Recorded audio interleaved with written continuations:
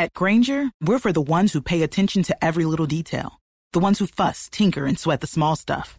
Because you know the tiniest thing can make the biggest difference when it comes to keeping business moving. We get it. We're the same way. Offering access to product experts to help you quickly and easily find what you need. So whatever your industry, you know you're always getting professional-grade products. Call, click Grainger.com, or just stop by. Grainger, for the ones who get it done.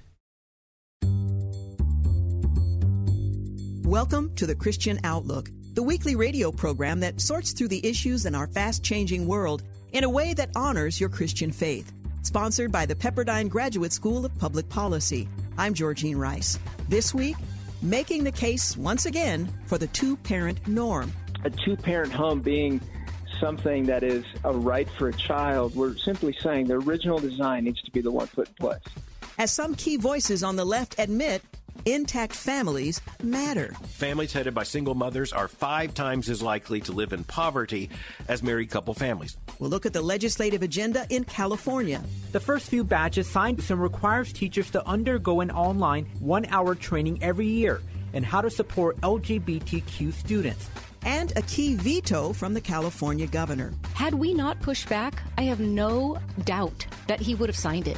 We've got all this and more. I'm Georgene Rice, and I'm glad to be with you once again.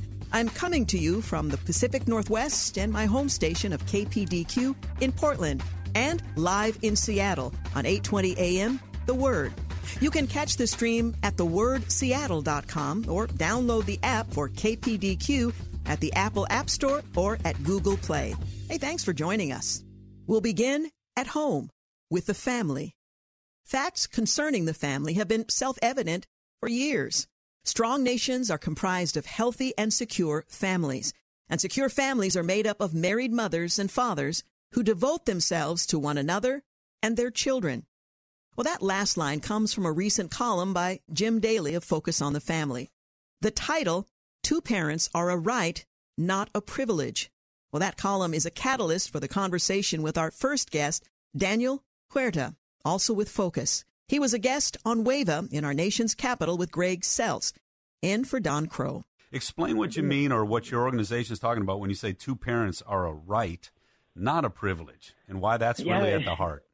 Well, it's interesting when you look at people talking about, man, what a privilege, what an honor it is for this child to have two parents. And while we can see that with gratitude, it should be a right for a child to have that influence of a mom and a dad that is in their home, providing a secure attachment, a secure home that is intact.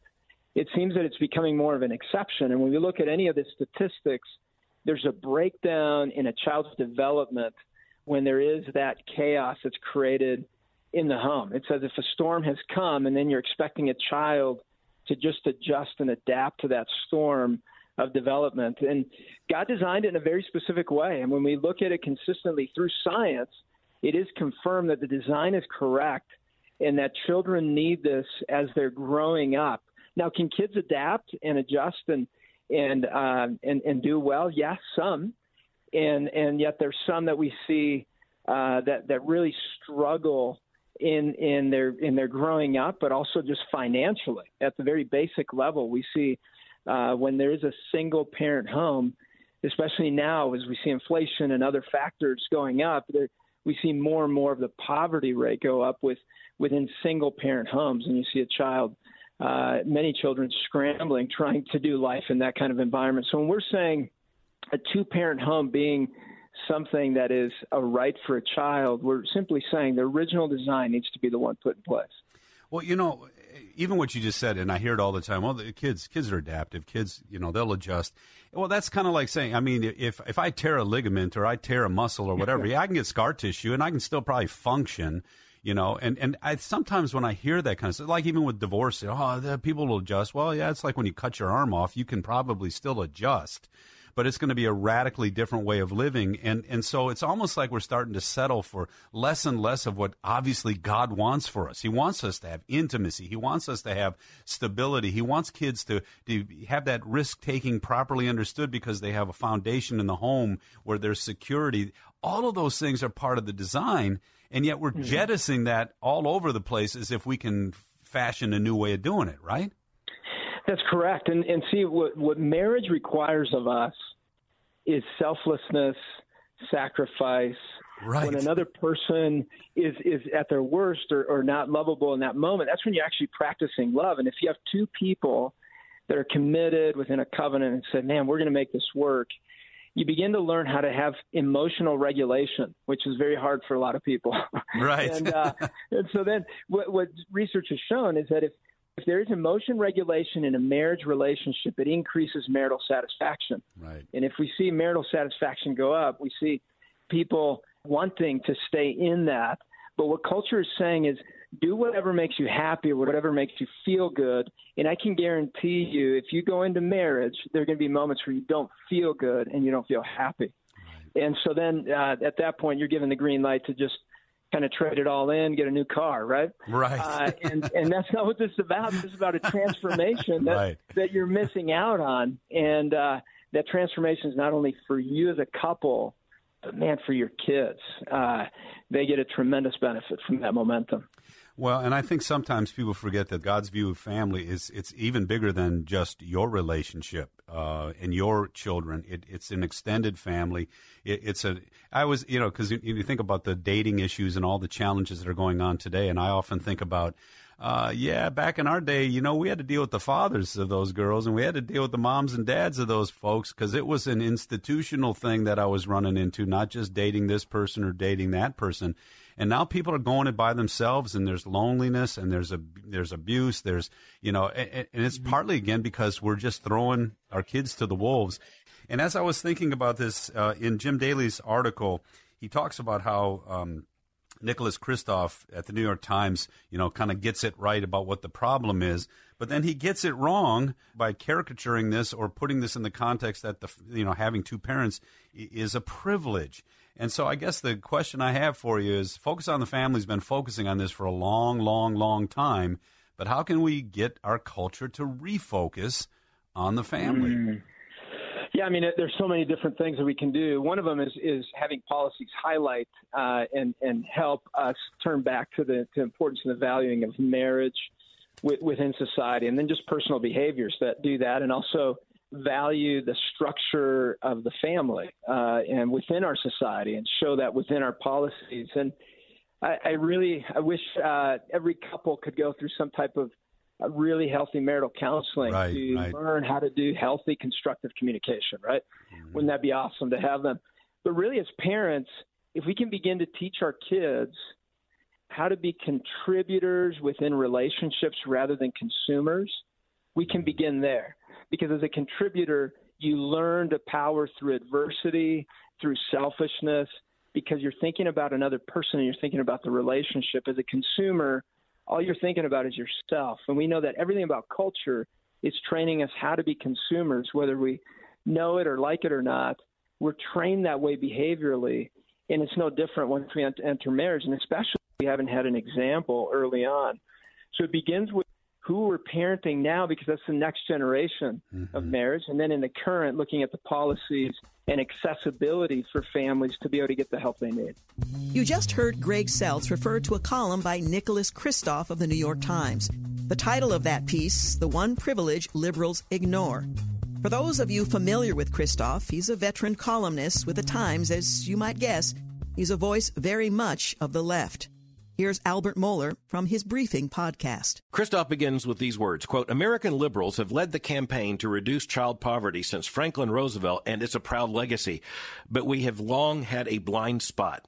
He continues, quote, we're often reluctant to acknowledge one of the significant drivers of child poverty, the widespread breakdown of family, for fear that to do so would be patronizing or racist. It's an issue largely for working-class whites, blacks, and Hispanics, albeit most prevalent among African Americans.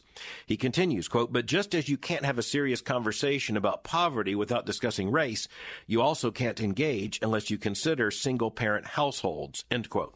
And he's actually in this article citing a book we're going to discuss in coming days on the Briefing in greater detail. It's by Melissa Kearney, an economist at the University of Maryland. The title of her book is The Two-Parent Privilege. Okay, first, Nicholas Kristof, drawing from the book and other research, offers some data points. Number one, families headed by single mothers are 5 times as likely to live in poverty as married couple families. Number two, children in single mother homes are less likely to graduate from high school or earn a college degree. They're more likely to become single parents themselves, perpetuating the cycle. Number three, quote, almost 30% of American children now live with a single parent or with no parent at all. One reason for the sensitivities is large racial disparities. Single parenting is less common in white and Asian households, but only 38% of black children live with married parents, end quote. Melissa Kearney, the author of the book, says, quote, the data presents some uncomfortable realities. Quote, 2-parent families are beneficial for children. Places that have more 2-parent families have higher rates of upward mobility. Not talking about these facts is counterproductive, end quote. Well, that's a brave statement. And both Melissa Kearney and Nicholas Kristof deserve credit for raising the issue just out of concern for children. Let's just say the reason we discuss this should be concern for children. And Christians have to say an honest assessment of what makes for health, flourishing, happiness among children. Having 2 parents is not accidentally sociologically and economically important. So Melissa Kearney is cited by Nicholas Kristof as saying, quote, not talking about these facts is counterproductive, end quote. Well, let me tell you what talking about them can do. Back in the 1960s, Daniel Patrick Moynihan, who, by the way, served in both Democratic and Republican presidential administrations, one of America's most prominent intellectuals, Harvard professor, and he was, I think, or at least thought to be intellectually honest, and in 1965, he wrote a report about the decline of marriage and the family, predominantly among black Americans. And this came in the context of the Johnson administration trying to figure out what kind of social programs would help. Now, at that point, rates of children not living with both parents, they were fairly low everywhere as compared to now. And as I said, the racial situation has actually changed a great deal, and it's gotten worse for many children in minority communities. But it's also gotten spectacularly worse for many white children. And even if we have to talk in these terms in this article, and the data will talk in these terms, we need to recognize that the breakdown of the family is now pretty much across the board. It is now, yes, there are socioeconomic conditions. It's now racial, at least in some of the patterns. There's no way to get around that. But it's predominantly an issue of class and expectation. Years ago, I described this pattern as liberal theory, conservative lives. Brad Wilcox calls this talk left, walk right. Now, what are we talking about there? I'm just talking about this. If you go to liberal enclaves, where those who are very much in the intellectual, political, social, cultural elites live, when you go to places like Capitol Hill, you go to Manhattan, you go to Boston, Chicago, the wealthier suburbs and all the rest, you're going to find people who vote Democratic but live Republican. They do, as Brad Wilcox said, talk left and walk right. Or the pattern I describe as liberal theories, conservative lives. They're all for the sexual revolution. They're all for LGBTQ issues. They are all for liberation of all people. They are all for everything leftist. They're all for critical race theory. They're all for all those things, but not for themselves and their children. Coming up, an unexpected veto from California Governor Newsom. The first few batches signed Newsom requires teachers to undergo an online 1-hour training every year and how to support LGBTQ students. When the Christian Outlook returns in a moment. As the Pepperdine Graduate School of Public Policy celebrates our 25th anniversary year, please watch our new promotional video based on Ronald Reagan's 1976 radio address, Shaping the World for 100 Years to Come, on our Pepperdine SPP YouTube channel. And if you know someone who's thinking about graduate school this fall, we welcome applications at publicpolicy.pepperdine.edu. That's publicpolicy.pepperdine.edu. Welcome back to the Christian Outlook. I'm Georgene Rice. California has long been something of a bellwether for the nation. What we see happening there will very likely be happening elsewhere very soon. Well, sadly, the most recent legislative agenda in our nation's most populous state has been particularly distressing. Fox LA, Channel 11, summarized the latest on Newsom's desk. After a busy legislative session, all eyes are on Governor Gavin Newsom as he decides which bill will get his signature. The first few batches signed Newsom requires teachers to undergo an online 1-hour training every year and how to support LGBTQ students. Another bill requires schools to have at least one gender-neutral bathroom for students in the next 3 years. And these bills came after the governor vetoed a different bill Friday, which would require judges to consider gender identity in custody and visitation cases for divorcing parents. Newsom describing why he vetoed it, saying a court under existing law is required to consider a child's health, safety, and welfare when determining the best interests of a child. It's that veto that has seized a lot of attention. I'm referring to Assembly Bill 957, an ominous bill that we've looked at here before on the program. Scott Furrow turned to attorney and activist Jennifer Kennedy from KKLA in Los Angeles. The fact that Governor Newsom vetoed AB 957 is truly a huge victory. I can't overstate it. Yeah. And really, the pushback we had from parents, grandparents, concerned citizens, voters, who all knew how devastating this would be for California families. Because remember, AB 957, that was the bill that was going to force judges in family court to take custody away from parents who did not embrace this gender theology, right, this notion that a child can change gender. And so what it was doing in a lot of ways, too, is it was enshrining into law a decision being made about what's right and what's wrong with respect to gender transitions, right? A legal determination. Absolutely. It was really attempting to invade judicial discretion, as we say, to invade the ability of a judge to look at a unique family with all its unique facts and make a consideration. Judges already consider everything with regard to families. They didn't need this type of direction, this unconstitutional direction from the governor that only would have kept custody with the parents who affirmed a child's gender transition. Right. So the governor vetoed that, much to some surprise of a lot of people. That's for sure. In fact, I did hear the word livid coming out of the LGBT caucus. They were absolutely furious, and there were a lot of angry tweets after that from Senator Scott Wiener, of course, a co-author on that bill, and from the bill's author, Lori Wilson, who herself has a transgender child, but who apparently wants to put her parenting decisions onto all the rest of California. Right. You know, and one of the things that the governor said that actually I think needs to be thought about with a lot of stuff that's happening in politics, he said, hey, if we make moves like this here, what's to stop conservatives? You know, Governor Newsom's a liberal, and he's going to take that agenda. But he says, what's to stop conservatives in other states from making a similar decision and using ours as the structure for it that we wouldn't like? And, you know, I think that's something, Jennifer, that politicians used to understand, that if I can do it, that means the other side can do it. That's right. And that's exactly, the flip side of AB 957, which called for a judge to favor the affirming parent. Well, let's talk about Harrison Tinsley, the father of the boy who is being transed by the mother into a girl. But the boy is old enough to say, Dad, I'm a boy. And so under AB 957, frankly, Harrison would have been granted custody because he's affirming the little boy's gender. Isn't that right? Yeah. So it's just an interesting thing. Anyway, so we want to give credit, whatever the reason is. So people come out, oh, he's running for president, so he has to do it. Well, maybe.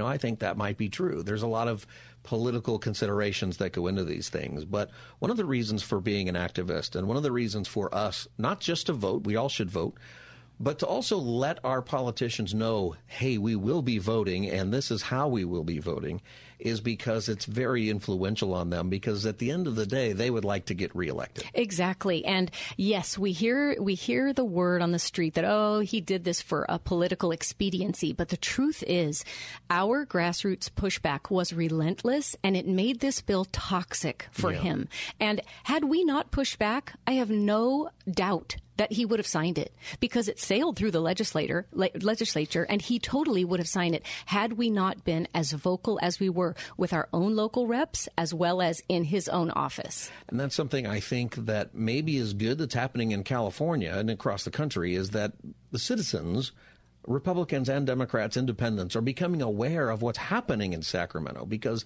as we say a lot, most people oppose this idea. Democrat, Republican, liberal, conservative do not think that this is something that the court should be deciding in this way. But the reason they happen is no one's paying attention. That's right. And I think COVID's silver lining, I'll say it again, the silver lining is that blew open a lot of secrecy in our schools and forced us to focus on the legislature, who was really trying to come down on us hard with all kinds of COVID restrictions.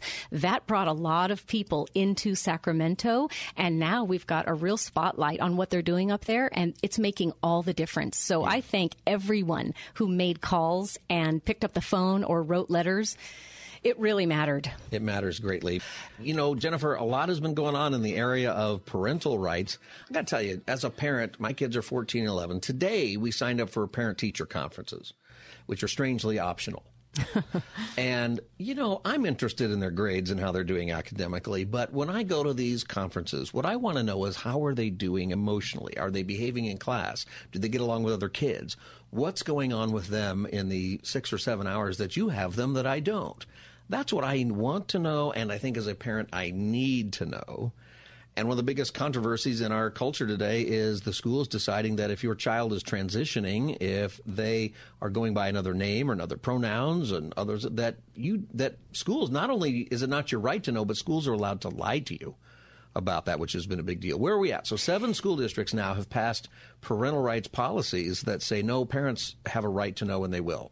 That's right. And to back up a little bit, that the parent-teacher conference is a really good example of, unfortunately, what is happening in schools, where if a child is going by a new name and new pronouns while at school, the teacher, this is a policy they're doing right now, the teacher is supposed to ask the child, hey, is it okay if I tell your mom and dad this? And the child gets to say, no, don't tell that. So in that conference, Scott, you could be sitting there and they would obligingly use the child's real name, the birth name, while knowing full well that during the school day, they are referring to that child by an opposite sex chosen name and using the wrong pronouns.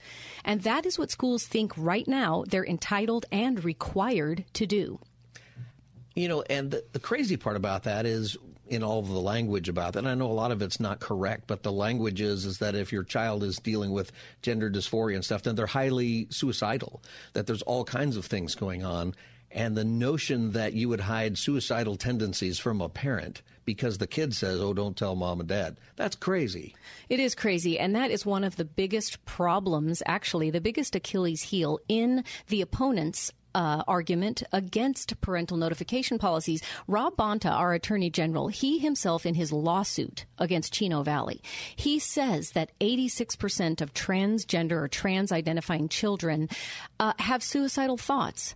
And so how do you say that this group of children is going to have this high risk of suicidality, but turn around and go, but we're not going to tell parents? You're telling me that if my kid identifies as being in that suicide club, then you're not going to tell a parent? Yeah. It makes no sense.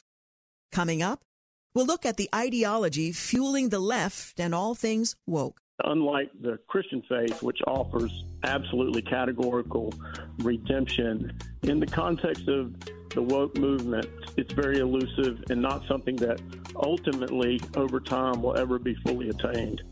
And the Christian Outlook returns in a moment.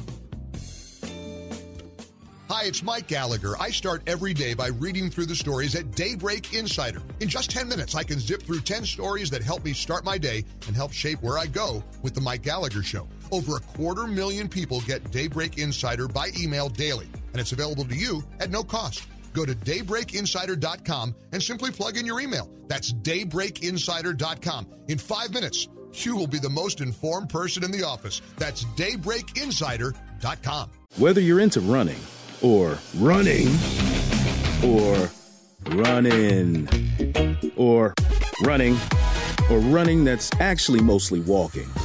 Running with the Peloton Tread isn't just one thing. From walks and hikes to sprint intervals, we have classes for every level and instructors to support you all the way through. Whatever you're in the mood for, we can get you in the zone. See for yourself with a 30-day home trial. Visit onepeloton.com/home-trial. Terms apply. Welcome to What If, the show where I, Jake from State Farm, answer your insurance what ifs. We've got a call from Millie. What's up? Hi, Jake. What if, hypothetically, a moose gets mad at my car and... rams into my windshield, hypothetically. Oh, just file a claim on the app. At State Farm, we're there for your what-ifs. Great, but what if the moose eats my phone, hypothetically? Like a good neighbor, State Farm is there. Call or go to statefarm.com for a quote today.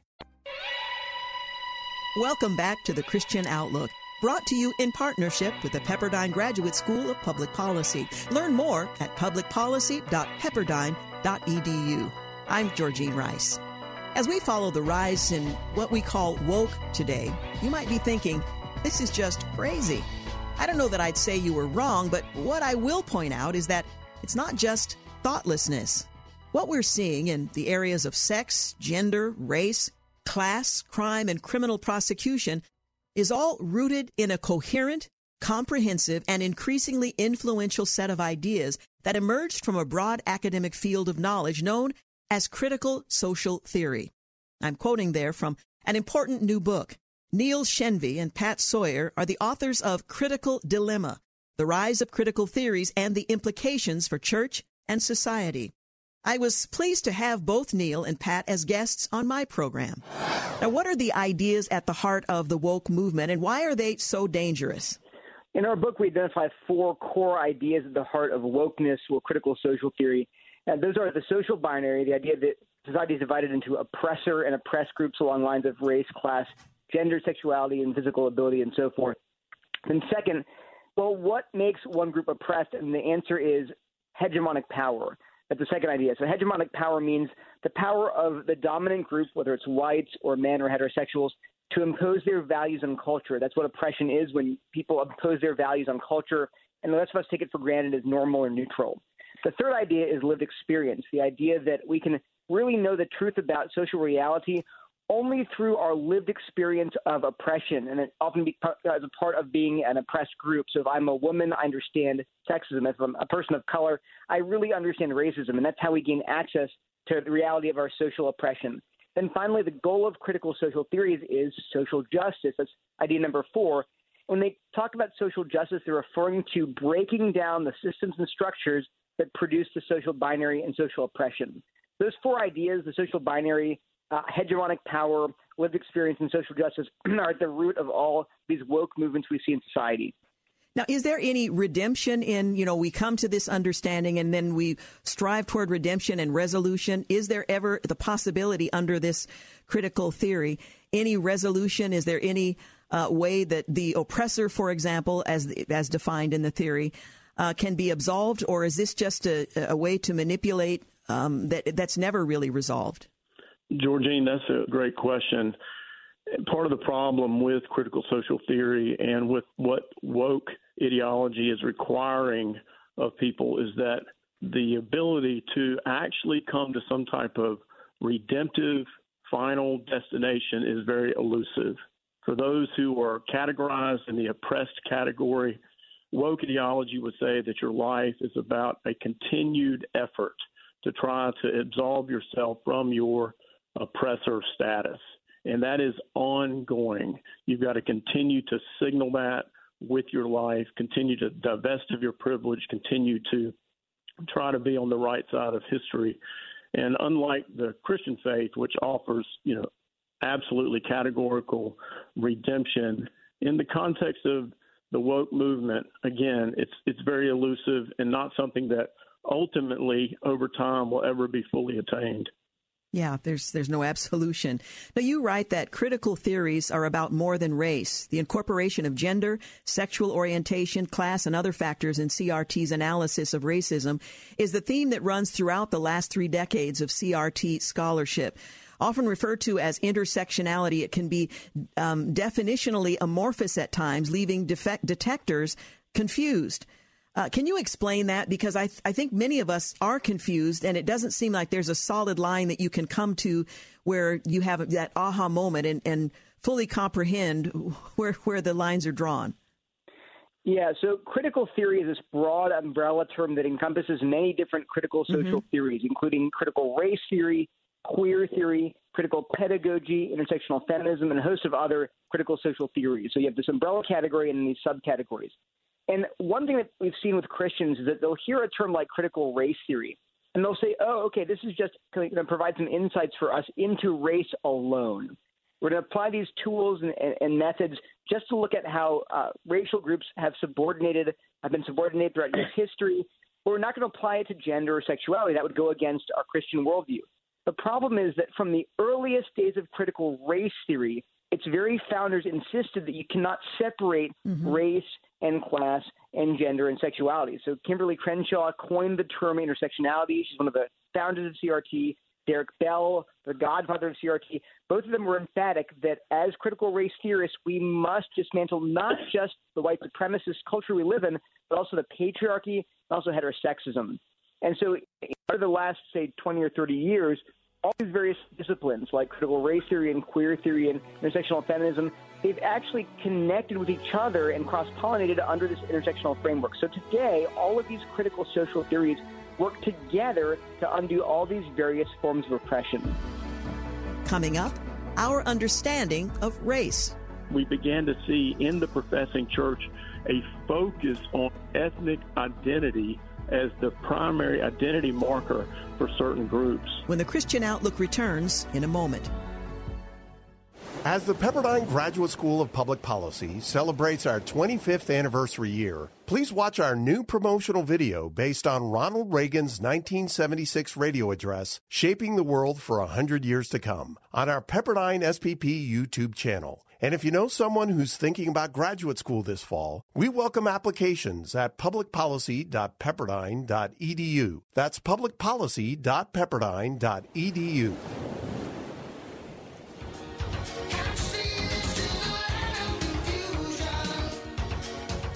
Welcome back to the Christian Outlook. I'm Georgene Rice. It's not surprising that most of us have very little familiarity with critical theories or critical social theory. And yet, critical theory has permeated and guided the thinking of much of our culture, from activists on the street to corporate culture and, yes, even in the church. Let's return for more of my conversation with Neil Shenvi and Pat Sawyer, talking about their new book, Critical Dilemma. You refer to the influence of critical theories as a society-wide problem. How so? Again, the language, we're hearing it more often. How widely is it actually infiltrating policy and how people are actually interacting with one another? Well, it's interesting, Georgene, that there has been an onslaught of DEI training, for instance. The idea that we're going to think about diversity, equity, inclusion, and we're going to think about those terms as they're framed by critical social theory. And so we're seeing those kinds of programs in all types of corporate environments, political environments, educational environments, and those training sessions that are being offered are all connected to critical social theory. We're also seeing that the church is beginning to adopt certain kinds of ideas and perspectives that are really downstream from these ideas. One of the things that alarmed Neil and I, and it's partly the impetus of why we wrote this book, is that we began to see in the professing church and the professing evangelical church a focus on ethnic identity as the primary, or at least functioning primary identity marker for certain groups. And we know as Christians that our identity in Christ must be what is most preeminent. And that theoretically is certainly still, stated by most people that would attend an evangelical church. But we begin to see functionally that people were beginning to think of their social location or their ethnic location as the primary understanding in terms of how they would work out their identity within the church and within society. And that kind of thing is death in terms of Christian unity. It will thwart it entirely. And that is, one of the things that is having such a strong effect on the church. And then we also see that in society. Identity politics have never been more popular than they have over the last 3 to 5 years in my memory, in terms of my thinking about politics. And cancel culture, for instance, comes along with that. It's no longer the quality of the idea. It's the quality of the identity of the person offering the idea that makes the idea something that we would choose or believe or trust. And all of that swimming in our society and culture is part and parcel to the push and the penetration that critical social theory is having. Mm-hmm. What are some of the most notable of the 15 tenets of critical race theory? Yeah, there are a lot. We tried to organize them into sort of four main ideas. Again, the four main ideas are central tenets of critical race theory. So the first and most prominent tenet is the idea that racism is normal, permanent, and pervasive. That racism is all over society, but it's everywhere. Wherever you go, it's ubiquitous. It's always affecting your life. If you're a person of color, you're always being oppressed by racism. Now, people might hear that central tenet and think, well, that doesn't make any sense. I'm a person of color, and I don't feel like I'm daily oppressed. Well, that gets into the second tenet of critical race theory, which is the idea that racism is hidden beneath disguises like colorblindness, equality, even civil rights theory. These are actually masks to disguise the way that racism actually functions today. So organizations or corporations or governments might claim to value equality and meritocracy and colorblindness, but really those policies that are billed as colorblind are actually reinforcing the racial status quo. And it's a form of racism. The second idea. The third idea is, again, lived experience. It's obviously related to critical theory's central tenets. So critical race theory would say that it's crucial to have the lived experience of racism in order to really understand racism. And because of that, we should defer to the experiential knowledge of people of color, whether they're Black or Asian or Hispanic, that only they can truly grasp the depth of racism in their society. And then finally, intersectionality is the fourth central idea of critical race theory, which just states that you can't merely attack racism without also attacking sexism, heterosexism, classism, ableism, and a host of other oppressions.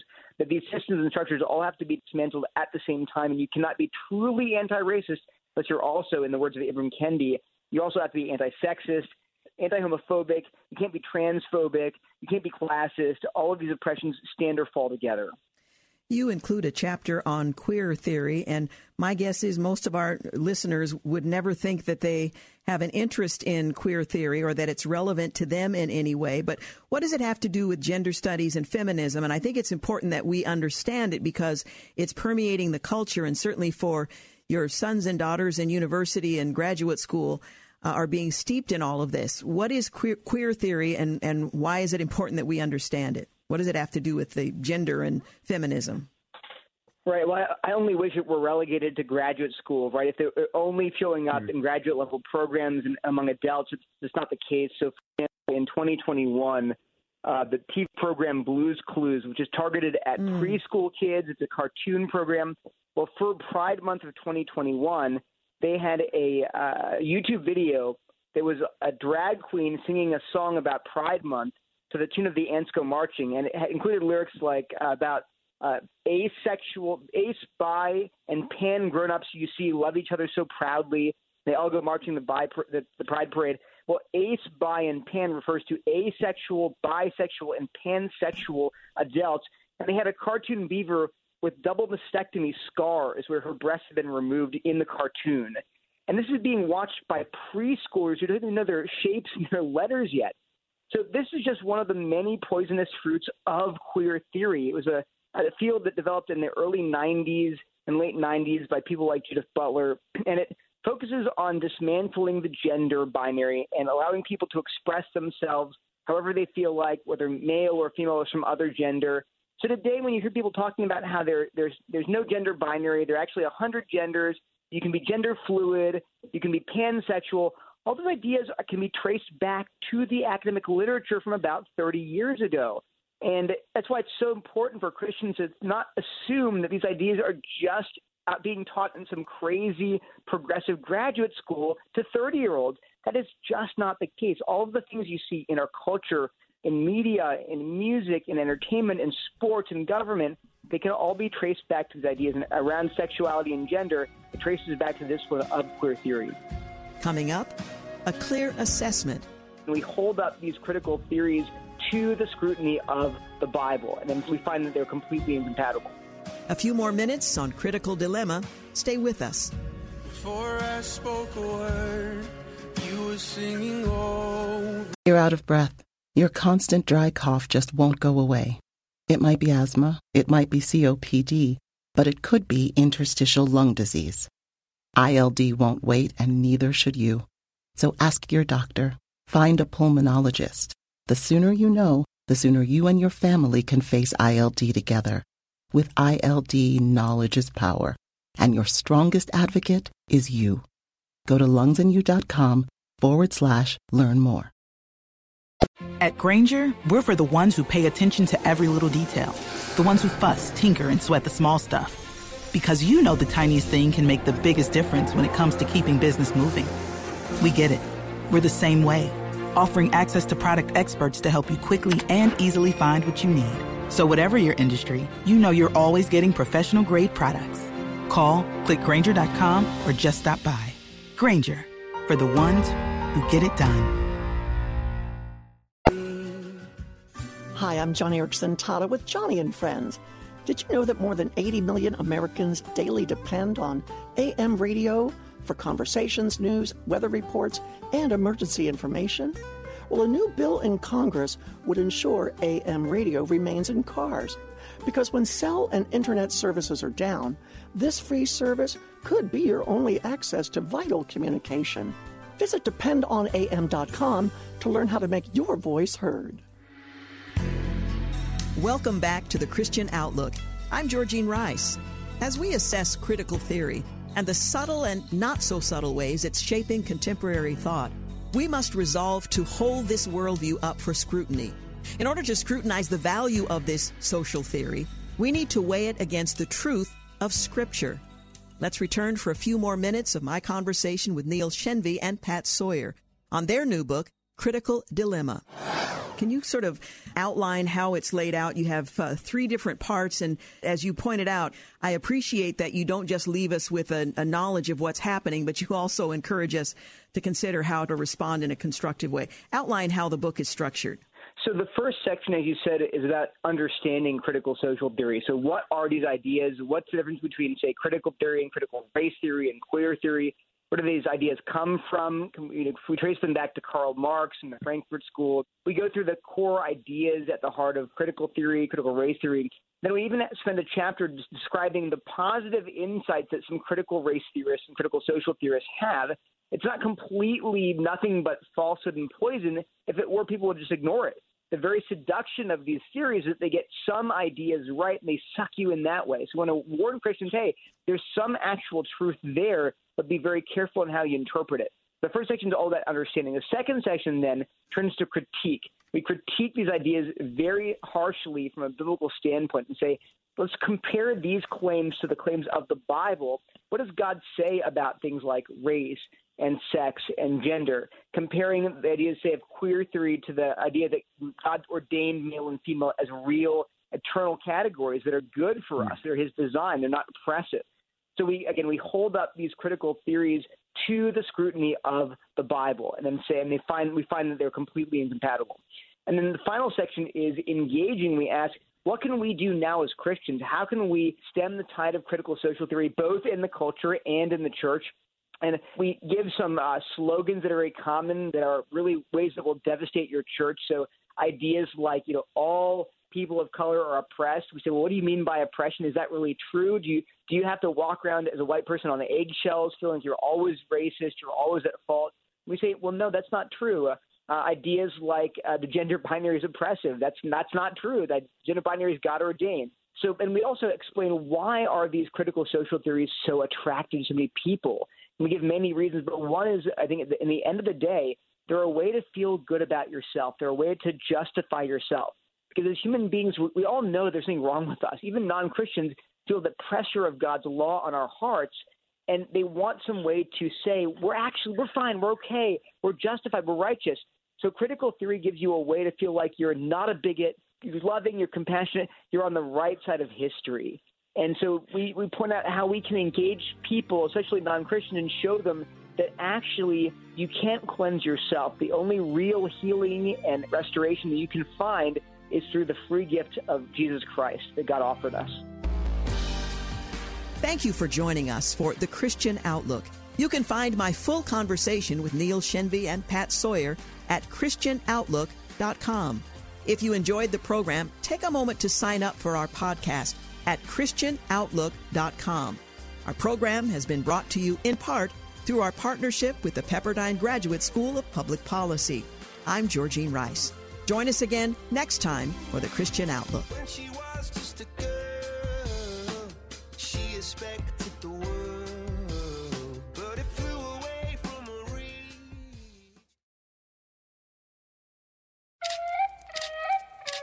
Here in Manhattan, when how long you live depends on where you live, it's time to raise health.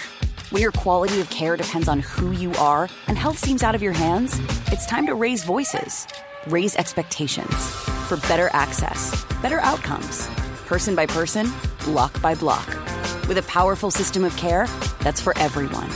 Northwell is here in Manhattan, and we came to raise health.